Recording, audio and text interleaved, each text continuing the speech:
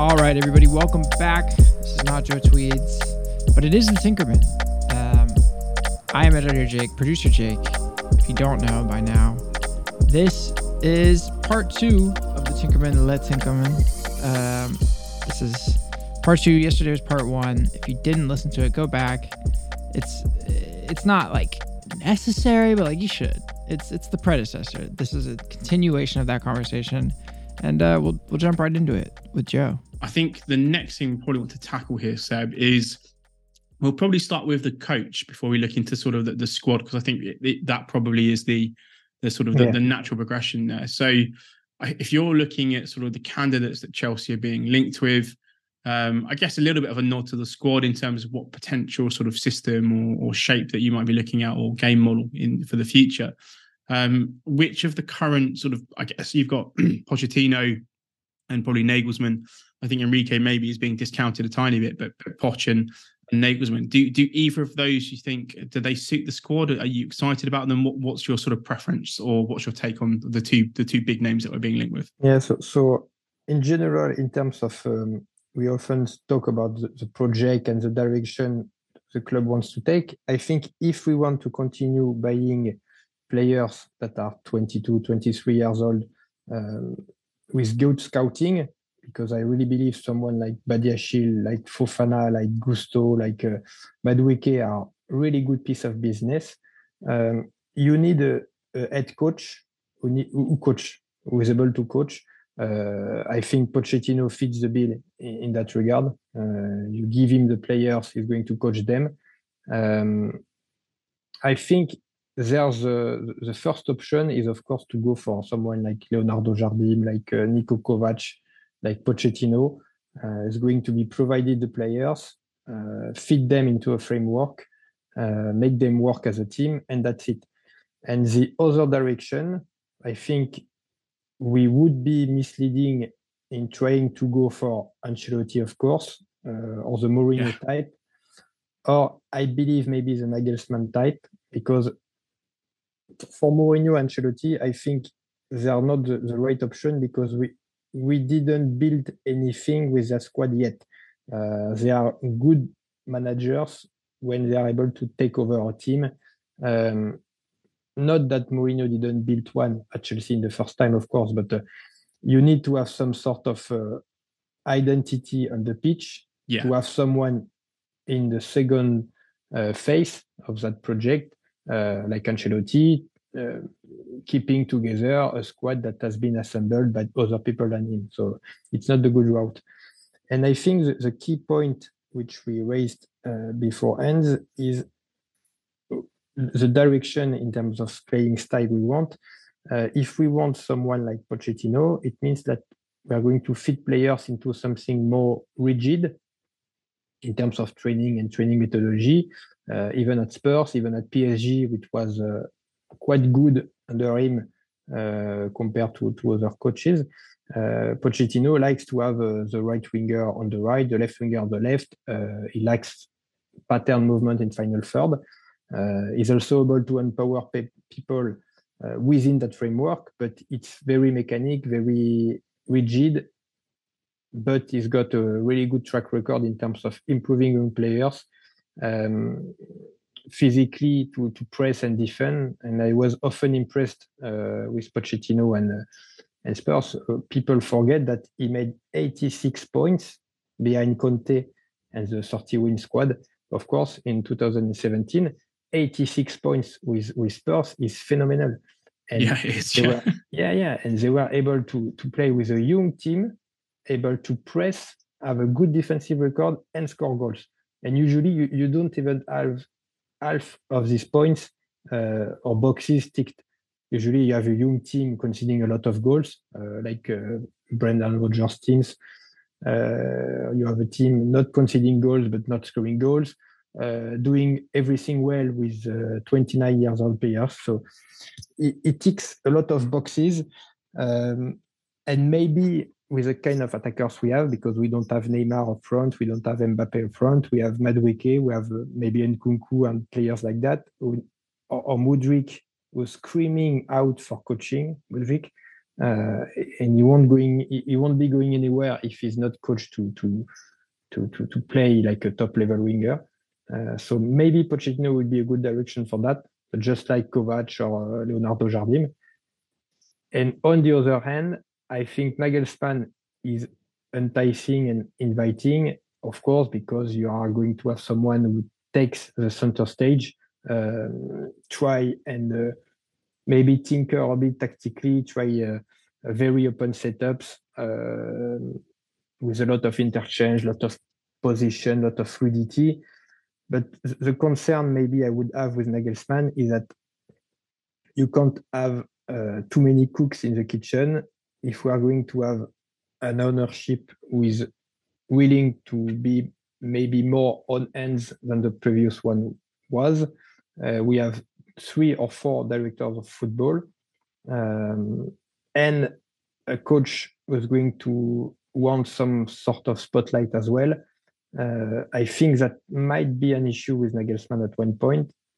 And I also believe, and it's my maybe feeling based on what he did so far, he has played quite a lot of young players over the years at Leipzig, at Bayern Munich as well. But it's fair to ask the question whether top level attackers and top players are willing to play, would I say, under him and take instructions. I remember Lewandowski was not openly against Nagelsmann, but he was reminding him he was the one scoring the 41 goals and not Nagelsmann. So yeah, you can't have the manager trying to exert a level of control over everyone.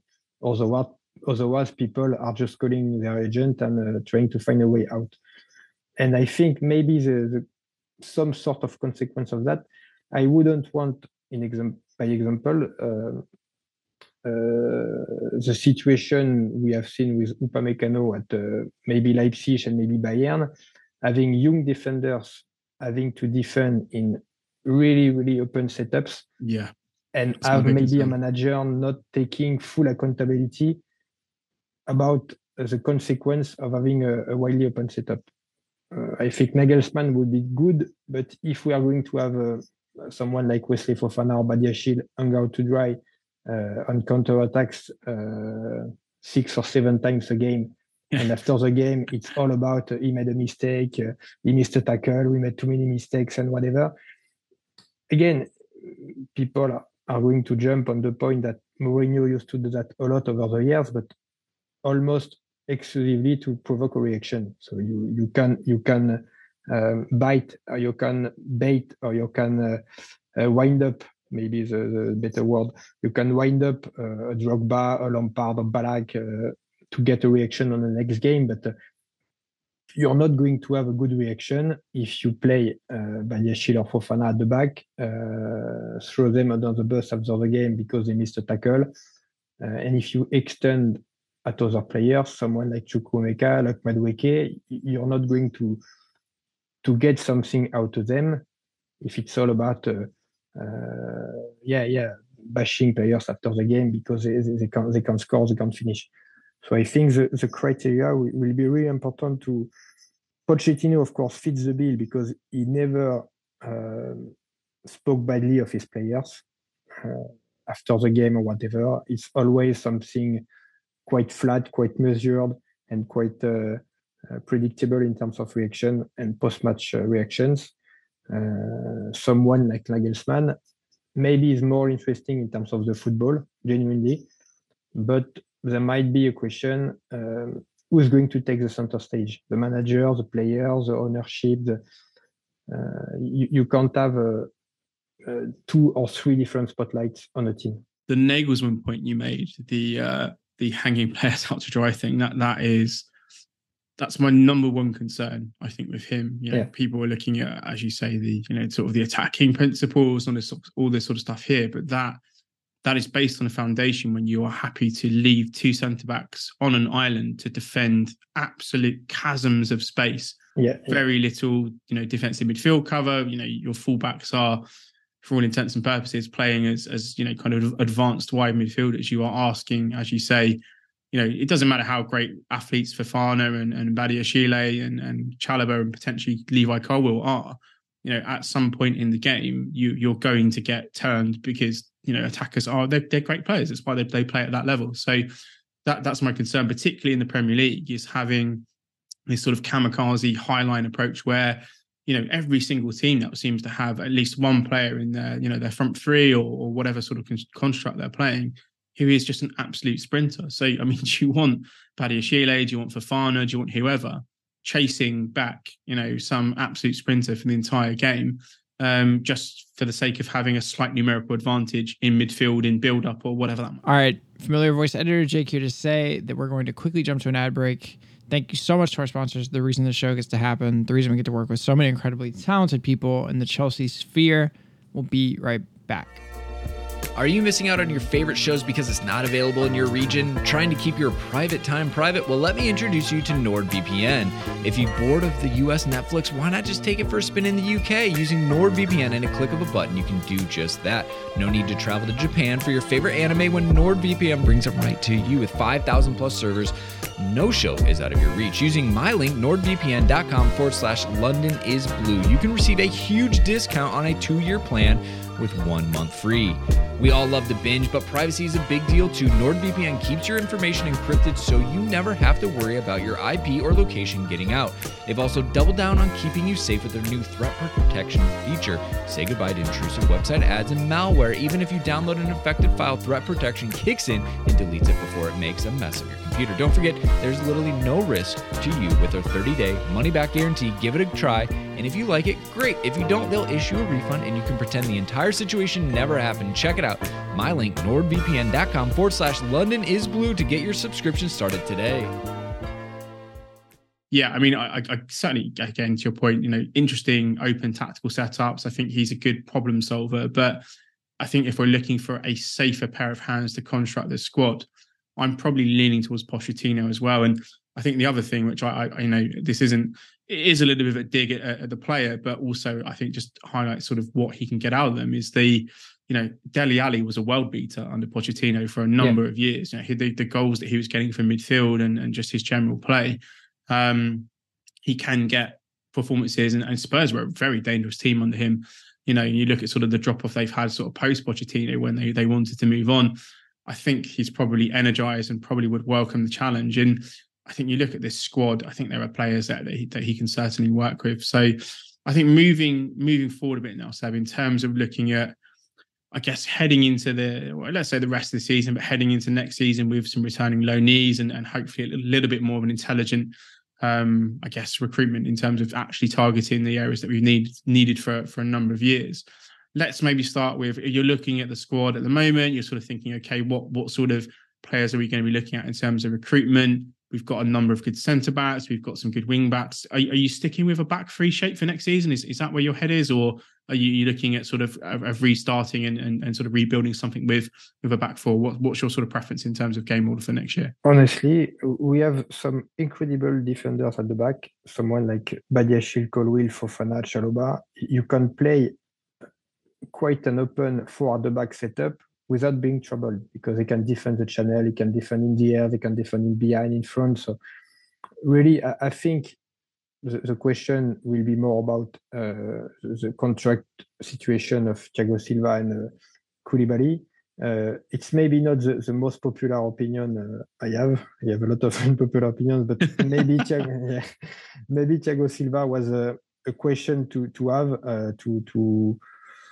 because I think if we get one more season of Thiago Silva, but it means we are losing Colwill or Chalobah, I would be maybe a little bit disappointed with that. As for Koulibaly, I think, of course, Tuchel didn't want him as a left centre-back. He wanted him either as a centre-back or right centre-back. I really believe he had a quite decent second part of the season.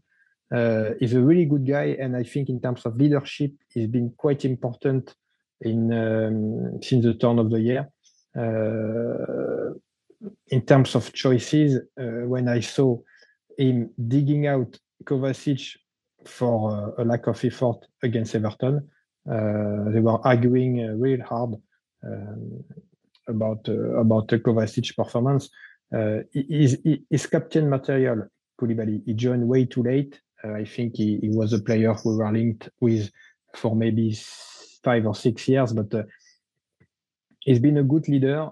But we have maybe 1 or 2 players too many at the back. We are going to be forced to consider 3 at the back setups because there's Silva, there's Koulibaly. So if one leaves, or maybe the 2 players leaves, of course it's going to be a back 4. But I think we can play 4 at the back, but the contract situations mean that we are going to be forced to consider 3 at the back. So if that's potentially the shape moving forward, I guess so this is the one that I want to get in with you, because I think you're sort of over history, speaking to you and learning from you and getting at your opinion and certainly feel on players. You're probably one of the best people I've known in terms of being able to identify what would make a successful midfielder, both in terms of the Premier League and I just guess in terms of European football. You've mentioned guys to me 4 or 5 years ago that when they're like 15, 16 playing in France in the academies, and then 3 years later or 4 years later they're at an absolute mega club and they're superstars. So I think Enzo Fernandez, I believe, with the right partner, could be a game-changing kind of player in terms of his passing, his vision, his execution, his technical ability. He's got a little bit of an edge that we've lacked probably since Fabregas in that sort of creative role as well. What does the ideal partner for Fernandez look like if we're assuming that this is going to be some sort of double pivot, double six, whatever terminology you want to use, that midfield pair? What is the profile? And if you've got any names, that would be interesting as well. I think the key point about Enzo is that he's able to do a lot of things, but he's definitely not a fixed midfielder or a 6 or a defensive midfielder. In fact, he's much closer to Verratti or Toni Kroos type of midfielder, maybe even Modric, and Fabregas, of course, because he's able to act as a platform to create from anywhere on the pitch. So you need to have, he's got incredible legs, and he's able to play diagonals and chipped pass with no backlift and no running. He can control the ball from a fixed position and play however he wants. Usually you have players who need to run in or be on the move to play this kind of pass. He can play everywhere. He can be close to the touchline and play a pass inside the box. So you need to allow that movement from him to be able to impact the game.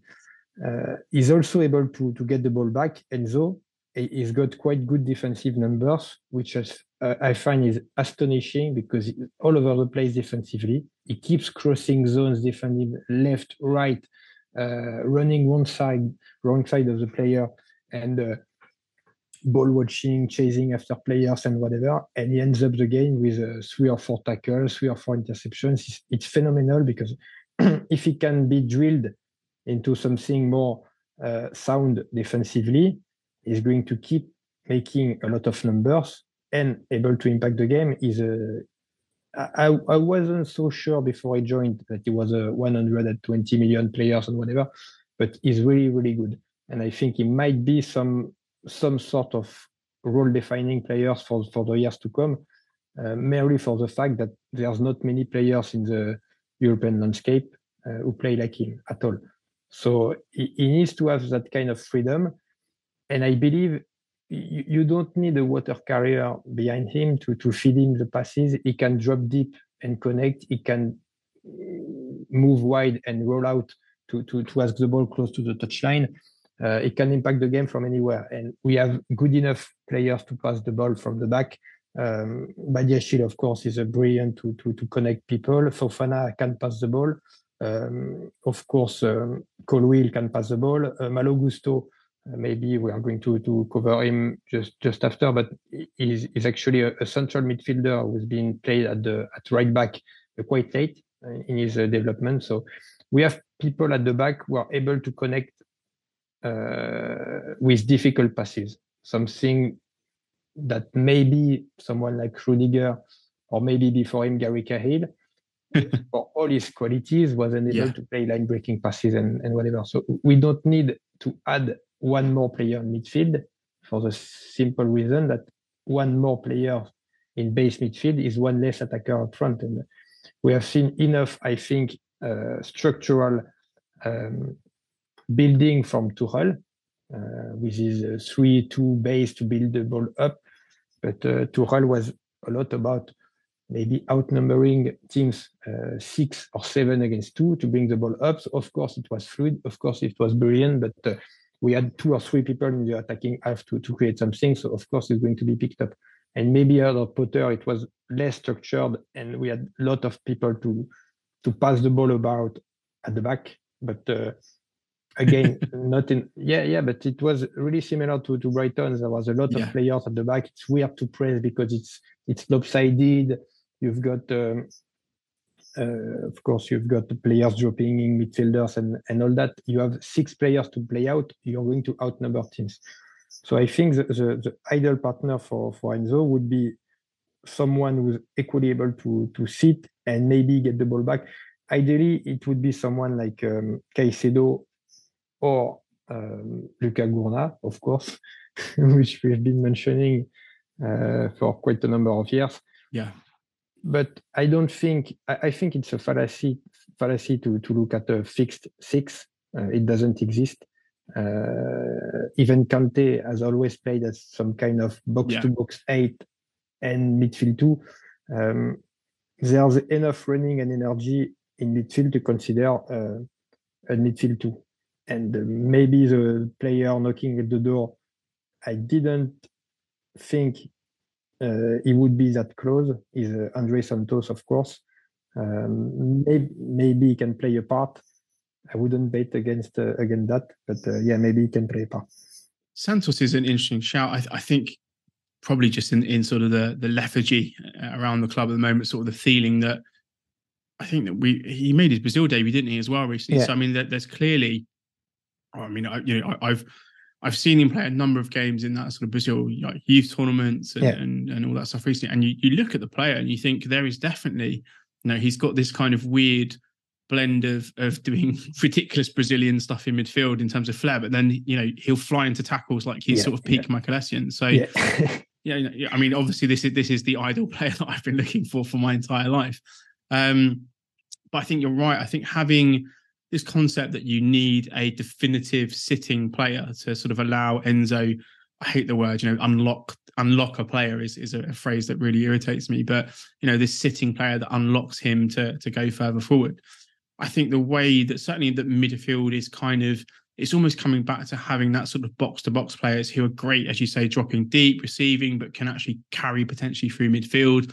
But also, we're starting to see a lot of midfielders emerge now who are grabbing those sort of 5, 10, maybe sort of low tens or teens goals in terms of goals and assists and stuff this season. They are really starting to move from players who are, I think, Graham Souness, I actually used the word, I think it was, he calls them influencers. I think that's a little bit of a dig at the social media stuff here. But players who in midfield who look pretty and are aesthetic, but just shift the ball from left to right and don't really do much. That became a bit of a trend in certainly the past number of years. Lots of midfield players in Europe have great passing numbers and have got a great first touch, and their body shape is really pretty to look at, and all this sort of stuff, but they don't really influence the game. And I think, you're right in saying that looking for somebody who is on probably potentially on that left-hand side in terms of receiving, in terms of a skill set, dynamic, someone who can carry the ball, somebody who is hopefully I say has got a bit of a long shot on them. Just the threat of that, would change the way the teams defend against us immeasurably. So I think that box-to-box profile is interesting. I mean, for you know me, I've been screaming about buying a midfielder pretty much since Matic left us in terms of filling that shape. I completely concur with the names you mentioned. I think Santos is going to be a very interesting prospect to look at in the summer because, yes, he's young. Yes, he's not playing in the Premier League, but you look at the skill set, and I guess he's a theory player, isn't he? In theory, he could be somebody that would be a good partner, but that would be certainly interesting there. And I guess now moving into, I don't really call it Chelsea's attack because we're not really attacking much this season. The front players or the forward players that we have, if we are, I guess, playing a free, or I think you've mentioned that the centre forward is probably the biggest area of concern and figuring that out there. Do you think if we get that profile of player, there's talks, Victor Osimhen, for example, I guess there is, actually he is probably the name that most people are sort of being linked to in terms of excitement at the moment. You've got, I think his, I always forget the guy's name, Evan Ferguson at Brighton, I think is certainly an interesting player in terms of his physicality and skill set. But I think what I would love you to talk about, and I guess this is a view that I share, is that actually having that reference point, somebody who can play back to goal, somebody who can bring some of these players in, actually, I guess in some cases, get Chelsea up the pitch in a very kind of broad sense, is probably the profile of player I'm going against, rather than this slightly different player. You could play an Nkunku off of him, you could play a Havertz off of him, you could play a number of players off of that kind of player, even if you've got wide forwards who are going to sort of come in a bit narrower. What's your take on what Chelsea need in that number 9 role? And I guess, have you got any names there beyond sort of the obvious ones that we've been linked with? Yeah, I think again the goalposts don't move in England. You have other leagues. Yeah, in other leagues you have pressing, which is very structured, very chess-like. In Italy, you've got the theory books, how to drill a press from a 4-3-3. It's like one piece after one other. And in England, even if there's a lot of good influences and different influences in terms of playing style and structure and tactical input and whatever, when teams in England are going to press you, they are going to throw people at you, press the goalkeeper, press high, and you are going to need some relief players able to run the channels. And I always thought someone like Kai Havertz wasn't fancying or wasn't enjoying at least battling in the channel, digging deep and trying to get something out. People don't consider that at the right value, but Harry Kane is absolutely phenomenal to provide an outlet. He's really boring in terms of interviews, of playing style. He plays always at the same, always the same moves, always the same motions. But when the team is in trouble, you're going to see Harry Kane on the touchline, on the midway line. He's going to receive the ball, turn, get a foul every single time. And we've been lacking that kind of player who can chase the ball. Even Tammy Abraham used to be able to get on the turn, run the channel, maybe get something, get a throwing, get whatever he wanted to retain possession and get the team out of our half. And I think the key point is to have someone who's able to pin the defensive line. Even Lukaku started the season well last season, but even in the spell where people were asking questions around October, November, if you watch at the games, even against Crystal Palace, you have Lukaku in the box and you have 4 players narrowing on him because they're afraid to be out-muscled. The ability to draw people onto him is going to create space. And it's not a dig at Havertz or Werner, but if you play them up front, you're going to have defenders switching off against them because they are not a threat. They're not going to score. Even if they go through, they're not going to score anyway. So you need someone able to pin the defense, out-muscle them, and also create that fear. Because if you look at Haaland, defenders are terrified. Osimhen has a stride. When you look at Osimhen running at defenses, he creates something out of the stadium. You can notice someone running at that pace with that stride, with that energy. Defenders don't want to play against a striker who can put them in trouble, and we haven't had that. So maybe a profile like Ivan Toney, depending on the suspicion, of course, but someone like that could be a good battering ram up front. But the question with Chelsea is always difficult because if we are looking now at a player to battle up front, Drogba, it was 15, 20 years ago. He had a rough time at the start from pundits, from maybe sections of the fan base, and etc.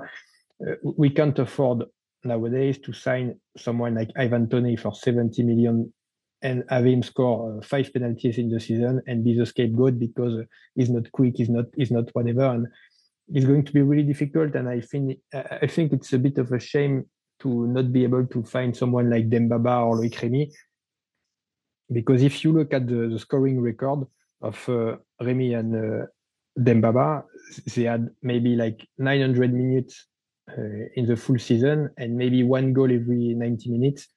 They were able to score 7, 8, 9 goals just off the bench. Yeah. And they were bought for like 5 or 10 millions transfer fee. So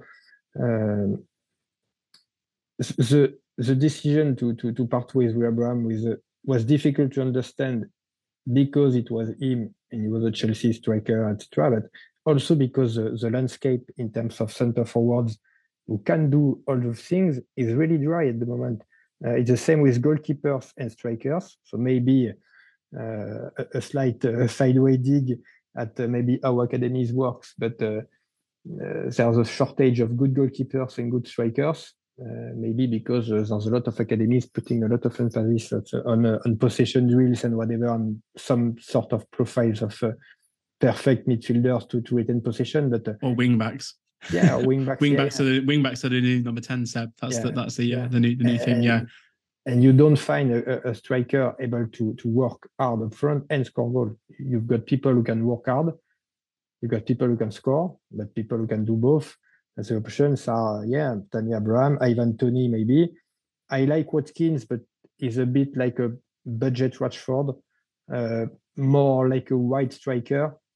And it would be like a Fernando Torres situation, because Torres used to play on the counter at Liverpool with a full width with him, because Benitez used to play with Riera or players used to tuck in and play wide midfielders and really narrow, really deep. If we are going to play with people like Mudryk or Nkunku and whatever, there's less space to run into, and Watkins would face deep blocks, wouldn't have that much space compared to Aston Villa, so it would be maybe difficult. Someone I liked for a number of years maybe would be Kolo Muani. Yeah, he's been in your radar for ages. yeah. I think I pitched him to you when he was at Nantes before his contract was running out. And he's that kind of peculiar striker, able to play wide, able to play up front, work hard, finish.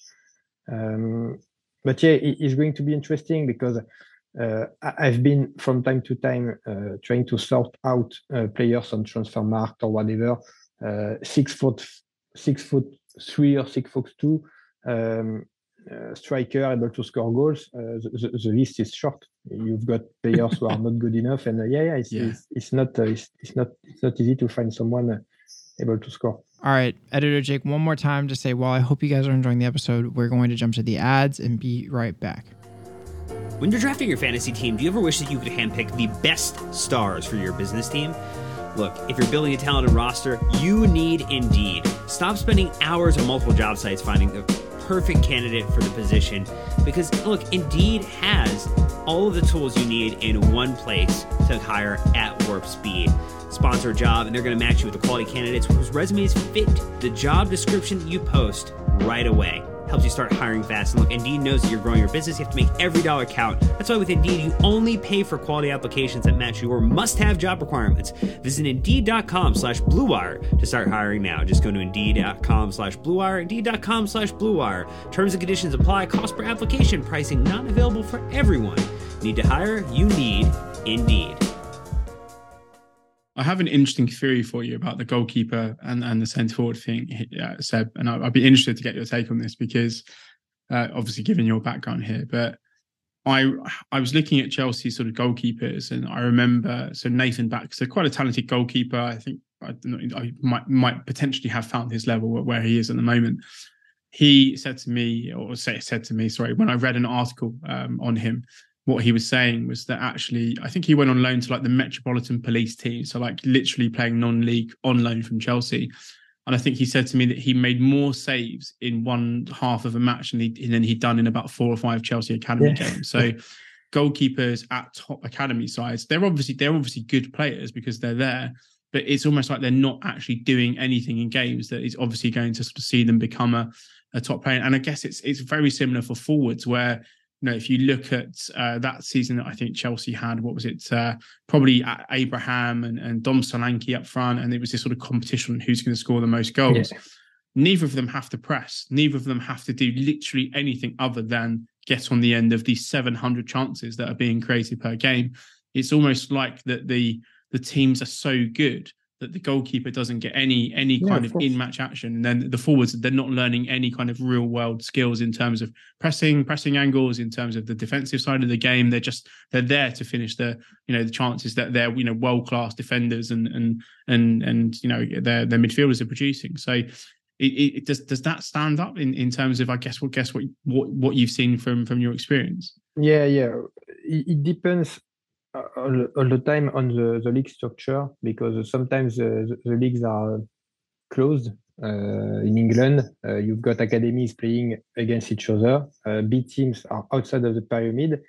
And the key reason why France has been able to produce that many good players is that if you take under 17 or under 19 leagues at national level, where I was at, there's 4 groups of 14 teams, and you've got 7 amateur teams and 7 academy teams. So if you are going to compete in these leagues, you are going to find a way to compete against an academy who's going to play a budget cerebral, 4-3-3 possession and 800 passes, and when they want to score, they bring the Mbappe or the whoever they want to run in behind and score a goal. Yeah, it's literally the same pattern every time. So you've got half the games are going to be that pattern, and you've got half the games either you are going to go in deep French countryside to play against a team who's going to lump it even at 17 and 19 level, and you've got also the Paris teams. You've got the fun fact about that is that the Paris area is split so that there's 2 or 3 Paris teams in each seed. So the center of the France is literally the Paris ones to have. So the point is to have different types of matchups. And I've looked at a lot of under 21, under 18 games on YouTube and in England, and maybe sometimes it's a little bit too neat, too clean, because academies play against each other and they don't play against amateur teams. So, they all play the same style here, Seb. They all try to play the same style of football. Yeah. And I think the thing Chelsea has been really good at for a number of years now is to loan players out at low levels very early. So you've had, as you mentioned, Baxter being loaned. But every goalkeeper has been able to play maybe a 6th, 3rd, or 5th, 3rd of Conference League or League Two football very early at 18, 19, 20, and I think that's the way to go.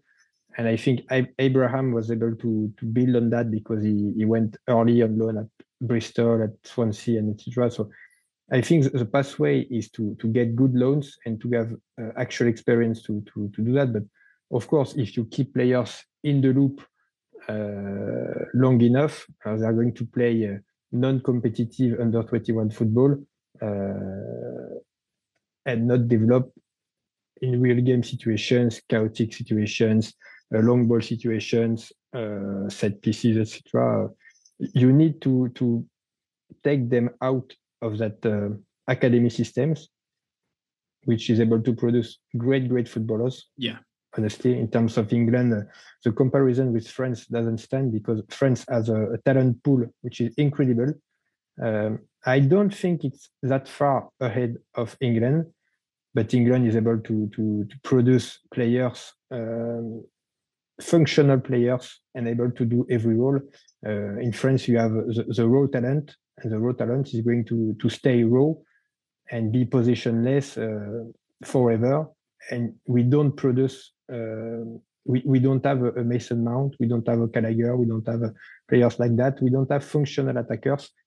It's only absolute freaks up front. And Mbappes of this world, and centre backs, and that's it. And England can produce this kind of players, but they need to be put in a at the right stage, of course, on loan, maybe abroad, maybe in the pyramid.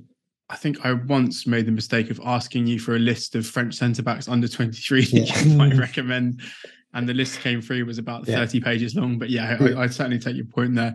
I think that the final point and the final thing that I want to look at before we close up for this podcast, Seb, is, I guess, looking at Chelsea's kind of wide, I'm going to call them wide attacking options, or whatever sort of general pejorative term we want to use there. But 2 points really that I want you to sort of riff on here.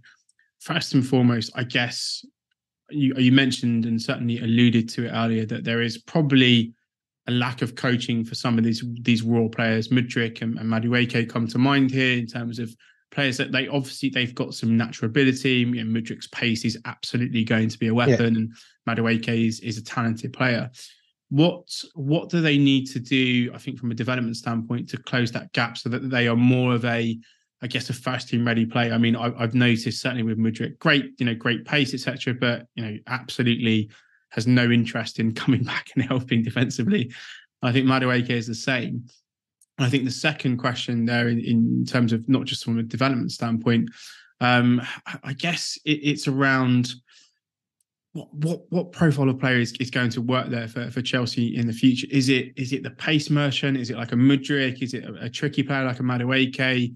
I'm not entirely sure what we've kind of got, I guess, is sort of the question I'm asking there. So are we looking, I suppose, to summarize the two questions, how do you develop a raw, talented winger into a more complete footballer? And the second question is what kind of players we've got there? Because it's not like we've got your Williams and your Pedros who, to be honest, being sort of admitting it here, I used to moan at them at times, but their ability to just retain the ball in the final third. Now I look at our players, one touch tackle, lose the ball, etc. I would kill to have Williams' ability to hold the ball for like 5 minutes just in the corner, or not give the ball away. And same with Pedro. You forget that the ability to keep the ball and have pressure in the final third comes from the ability to not lose it after two touches. So what are we kind of getting at in terms of profile and obviously the coaching point there? So I think we've got players who are more very good attackers, but they are not the level of Hazard or maybe Neymar, of course. When you have definitely not Neymar, but when you have super good players like that, it's more about creating a standard of performance to be good every time. So you have to feed them as early as possible to let them play as they see it. We've got players who are really interesting, and I think the squad building in attacking options is really good because you have Madueke was a right winger with a left foot, of course. We still have Hudson-Odoi on the books, and I'm still on the train, but I'm kind of losing hope. You've got Mudryk with the pace merchant, as you said. You've got Sterling, who's able to play out and out right winger as well. So we've got a lot of variety in terms of options. I think the player who is going to be really, really incredible is Nkunku, because people maybe in the mainstream space are looking at him as some kind of goal scoring forward. But in fact, he's maybe the best player France has produced, one of the top 5 best players France has produced for maybe 10 years. Wow. He's some kind of 8 or 10 at PSG. He was incredible in youth teams. He was absolutely incredible. I've got stories of teams playing against him, against PSG B. So he was 17 at the time. He was playing as some kind of 8, 10, maybe some kind of Mason Mount. And at halftime, it was a 4th division team against them in the league. So the coach tells them at the half, try to do something to stop him, and players were talking back. We can't even get close. So he's just So he's so dynamic, so composed to find connections with players. He's incredible to connect attackers. and I think it is going to be a big upgrade. So, but in terms of Mudryk and Madueke and people like that, you are looking at maybe not feeding them as early as possible and let them play as they want. It's more about finding the 2 or 3 situations they are really good at. I was lucky to go at the stadium against Aston Villa, but when I see Mudryk asking the ball inside the pitch as some kind of David Silva or Bernardo or whatever, I was wondering, what are we doing here? He's got to, but he's got to be someone receiving the ball on the half turn on the touchline to run at players, knock the ball and knock past people and cross and draw a foul. In fact, you need to find the 2 or 3 situations you are going to be really good at. And I think the one thing Mount and Hudson-Odoi are really good at is finding separation, because if you can't find separation, you can't be able to impact the game. When you see Mudryk receiving the ball with acres of space around him, but back to goal and clattered by the defender, it's not possible. You need to have someone tell him, okay, the ball is going to get to you within 2 passes. You need to open up, you need to turn, you need to face the space you want to attack. So it's all about finding the 2 or 3 preferential situations to impact the game. Maybe not 10 situations, but 2 or 3 into feet, into space, and and you need to help them to find a way, mostly to find separation. What they do on the ball, we know they can dribble, we know they can pass, we know they can dribble, we know they can shoot. Yeah. Maybe not shoot for Mudryk. Maybe he can. We know they can't shoot. Yeah. Yeah.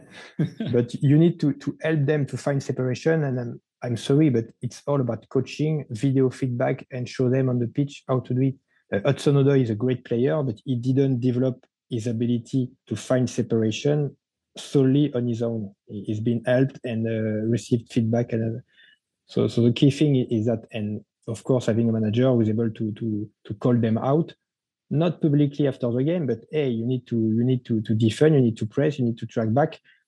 And part of the reason, but I'm not going to dwell on that, but maybe Graham Potter was delighted and maybe impressed to coach that level of players, but you need to be able to tell a player, hey, you're not going to phase out in games, go through the motions.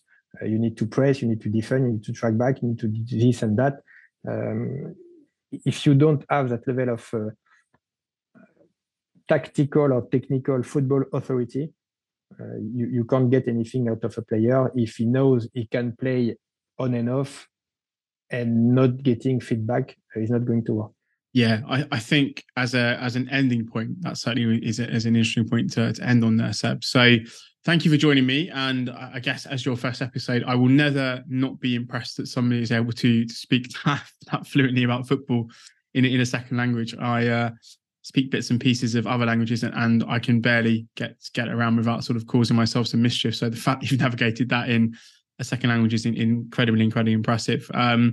To Chelsea fans, as always, if you want to give us feedback, I am on Joe Tweedy. Seb, what are your socials these days? Still the same. It's at Seb C and 2 underscores. There you go. Okay, so yeah, Seb will be. I'll no doubt will be tagged in the episode when it comes out. But as always, Chelsea fans, thank you for your time. Going forward, Seb and I will be back on a sort of semi-regular schedule while we sort of figure the next round of pods out. We'll be taking a look at Chelsea's next couple of games and I think assessing, hopefully, some positive moves from Lampard in terms of making determinations about who is going to be here, who is not.